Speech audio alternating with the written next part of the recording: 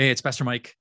A really small step that could be a really big blessing to our ministry and to the kingdom of God is you taking just a second to rate and review this podcast. You probably know how algorithms work. More people get to hear about this podcast and most importantly, hear about Jesus when you do. So thanks for helping us out and may God bless you today. Now that I'm almost 40 years old, I don't often ask my mother to buy me Cinnamon Toast Crunch. Back in the day when I was a little kid and had $0 and 0 cents to my name, I would ask my mother for good sugary cereal all the time. But now that I'm grown, well, I got my own money and I got my own car to drive to the grocery store. I'm not so dependent and helpless like I used to be. And it's the same when I'm in a crowd of people. Back when I was a little kid, I probably couldn't see what was happening there, so I'd ask my dad, "Can you pick me up?" But now, maybe as you can tell, I'm not a little kid anymore. I'm 6 foot and change. Normally, I can see above every head in a crowd, so I don't have to ask my father for that. You know, one of the great things about getting older is that we can help ourselves. We lose our dependence on our parents. We can drive to our friends. We can do our job. We can go grocery shopping. We can see what we need to see. But that same dynamic, that we're stronger and bigger and better, can actually get in the way of a great prayer life. Yesterday, if you remember our message, we learned that helpless people pray. Jesus gave us these great words from Matthew chapter 18. He said, "Whoever takes the lowly position of a child is the greatest in the kingdom of heaven." Now, little kids know that they can't, so they ask their parents for help.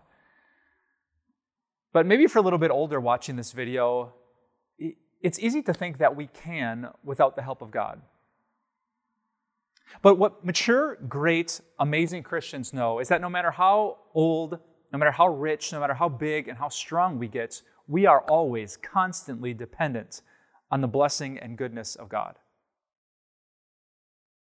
Let me give you just one simple example.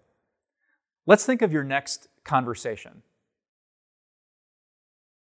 I'm guessing you've had a couple conversations in your life. You talk, you listen. Then you talk and you listen. You have a cup of coffee, you talk to your friends, you talk to your coworkers, you talk to your neighbors. But think about this. How many things could go really, really right in your next conversation? And how many things could go really, really wrong? And how much of either of those options are totally out of your control? Like, have you ever had a conversation with a family member that started good and then somehow spun out of control and voices were raised and feelings were hurt and sin happened and things were tense for the rest of the night? After all those conversations, things just went off the rails. Or have you ever had a conversation that started normally and ended up spiritually? You're just talking about life, catching up with a neighbor, connecting with a friend, and suddenly God opened a door and you're driving home. How did that happen? We started talking about God and faith and forgiveness and Jesus, right? Conversations are incredible. They can do amazing things for better or for worse. And that's why, even though you've had a million conversations before, Jesus wants you to know that you are still helpless and you're still dependent. In fact, before we turned on the cameras for this video, I wrote myself a big note on the top of my script: "You are helpless." Right, Mike, it doesn't matter how many videos you make, the words aren't going to come out right, or people won't pay attention, or they'll say, "I watched it," and then they'll move on without taking it to heart. I really need God to bless me and to bless you for this conversation to work.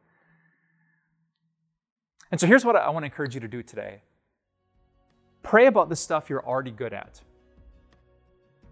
Do you know how to lead a meeting at work?